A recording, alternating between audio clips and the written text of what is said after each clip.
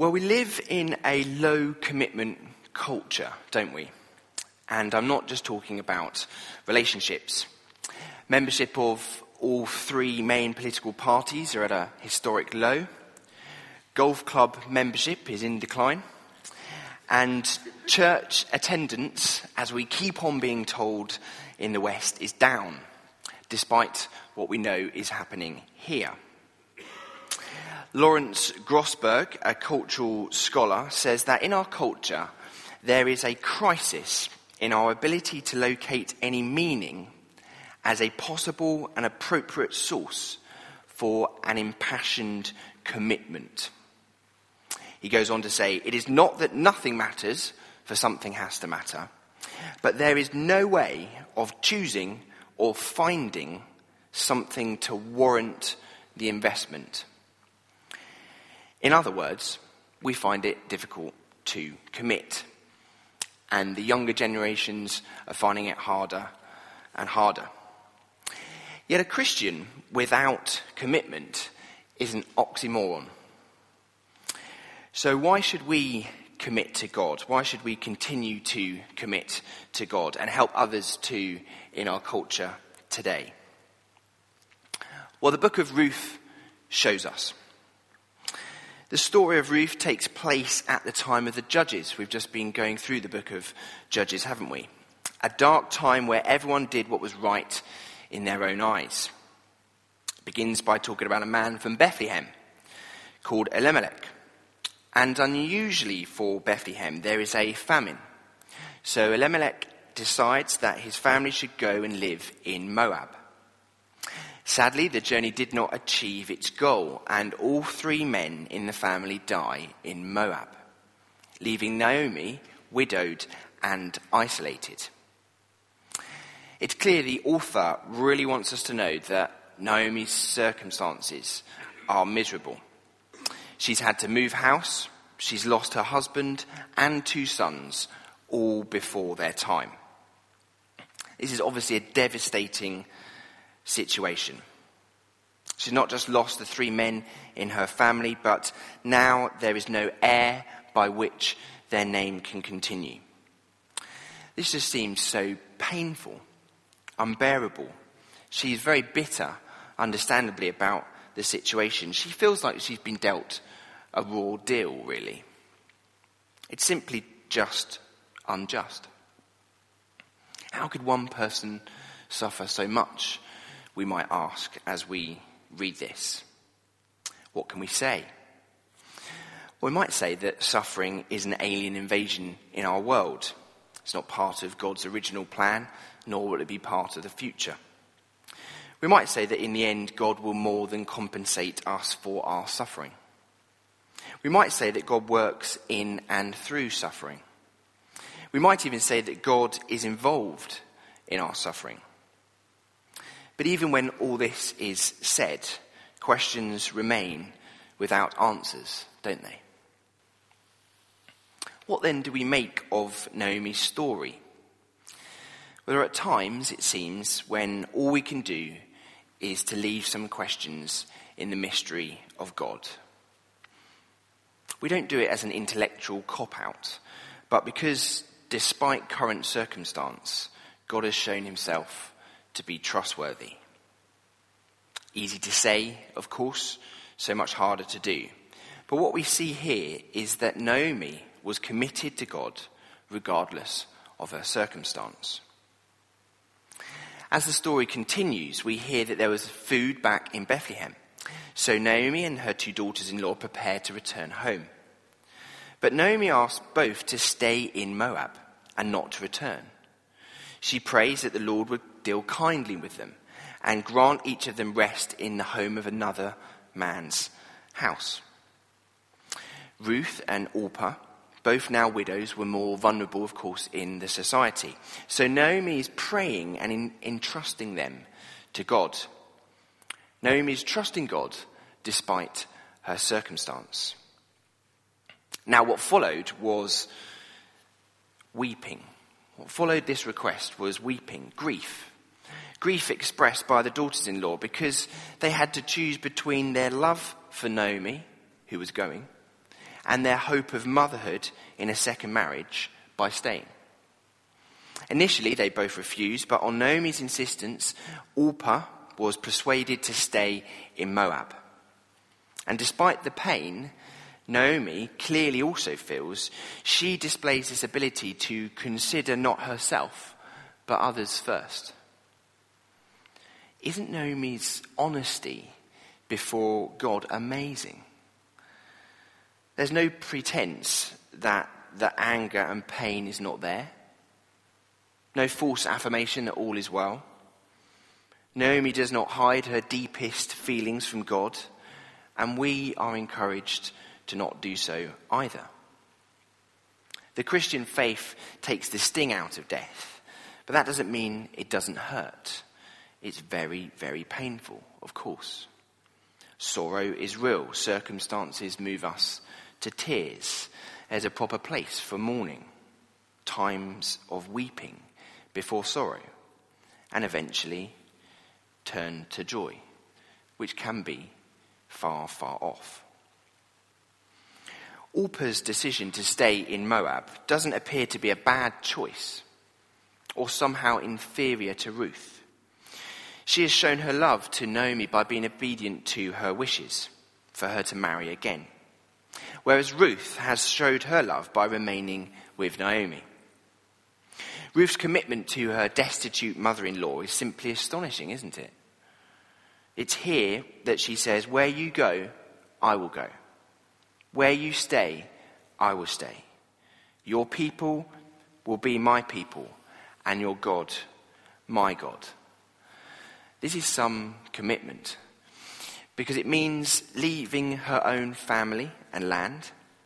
It means, as far as she knows, a life of widowhood and childlessness, because Naomi has no man to give her. And if she married a non-relative, then Ruth's commitment to Naomi's family would be lost.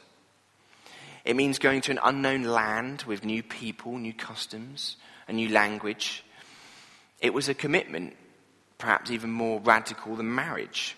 Where you die, I will die, and there will I be buried. In other words, she'll never return home. Not even if Naomi dies. She's all in. We see Ruth is committed to God regardless of the cost.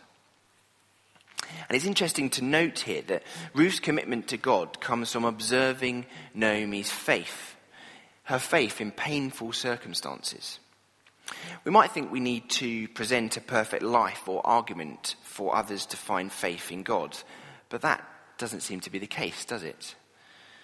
I know when I was at university, one of my friends became a Christian, and it was not the person I had long debates about defending Christianity. Not that that's wrong, of course. It's good. But it was the friend who observed my life closely and knew all my mistakes, all my failures, all my doubt, my fear, my heartache. In God's grace, people find him through our commitment to him. And in Naomi and Ruth's case, even in the midst of difficult circumstances and cost. When Naomi and Ruth arrive back in Bethlehem, the women ask a question, don't they? Can this be Naomi? The question is poignant because Naomi means pleasant. But she doesn't feel pleasant. So she asks to be called Mara, for that means bitter. However, despite the fact that she feels bitter, she calls God here in the text the Almighty. It's as if she's saying, you can see the bitterness I have experienced. The famine, the bereavement, the questions, the partings, the apparent hopelessness. But I still know that God is the Almighty. And therefore I can leave the explanation and the responsibility for all this with him. Isn't that amazing? What an example of faith. This is a sign not just of commitment to God, but also of God's commitment to us. For it is in Jesus that the fullest explanation of all this becomes clear. The New Testament reveals God in Christ to be the suffering servant, the Lamb of God on whom the sins and pains of the whole world are laid. In Christ's death on the cross, God himself enters into and shares in the depths of the world's suffering and sin. And he takes it all on to his own shoulders. He takes the responsibility for dealing with it all. God in Christ takes all the suffering and pain onto himself on the cross because he loves us to the uttermost. And he invites us today to place our sin, pain, suffering, even to take out our anger on him because he can bear it. How do we know this? Because God raised Jesus from the dead.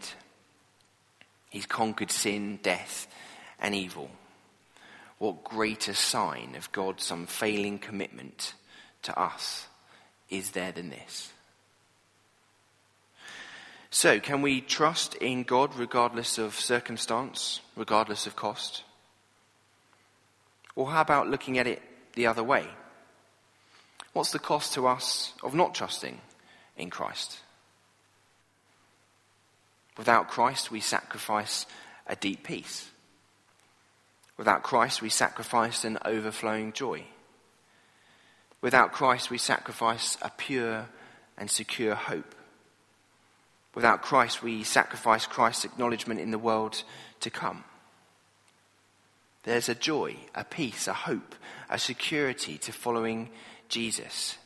It is a commitment that warrants the investment. Today is an invitation for us to put our faith in God, or to find out more, to keep learning about this God who's 100% committed to us. Maybe you feel God at the moment is calling you to make a risky commitment or undertake a new venture. If so, be encouraged that trusting in the sovereign goodness and mercy of God leaves you free for a radical kind of love, as displayed by Ruth. Maybe God wants to give you freedom, courage, and strength to keep a commitment that you've already made. Or perhaps something painful has come your way to make your future feel hopeless. The book of Ruth encourages us that God is at work right now for all of us, to give us a future and a hope. Perhaps you'd like to pray or receive prayer today for God's strength to trust him in a difficult circumstance or because of a difficult cost. Or perhaps today is a time of sorrow for you and God simply wants to comfort you. As I close, in this passage we see that Naomi is committed to God regardless of circumstance, and Ruth is committed to God regardless of cost. Their faith shines out brightly in the dark days of the judges, and it's an encouragement to us today. Not an encouragement to simply try harder, redouble our efforts, but an encouragement that through faith in Christ, we can receive power to live a life committed to God now and to follow him into the future. So we pray together.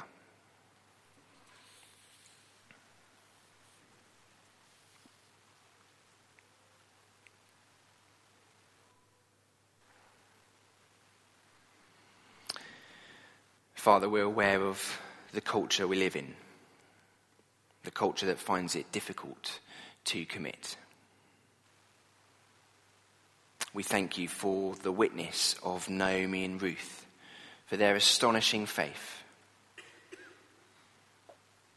Lord, we acknowledge our difficulty in being faithful to you, and thank you that you are always faithful to us. May we trust in your Son, Jesus Christ. May you pour out your Holy Spirit upon us, that we would receive your power to live the life you're calling us to live. May you give us a deep peace, an overflowing joy, a sure hope, and a firm security that regardless of circumstance or cost, you are faithful, that you will deliver. May you strengthen and comfort us here this morning, we pray. In Jesus' name, amen.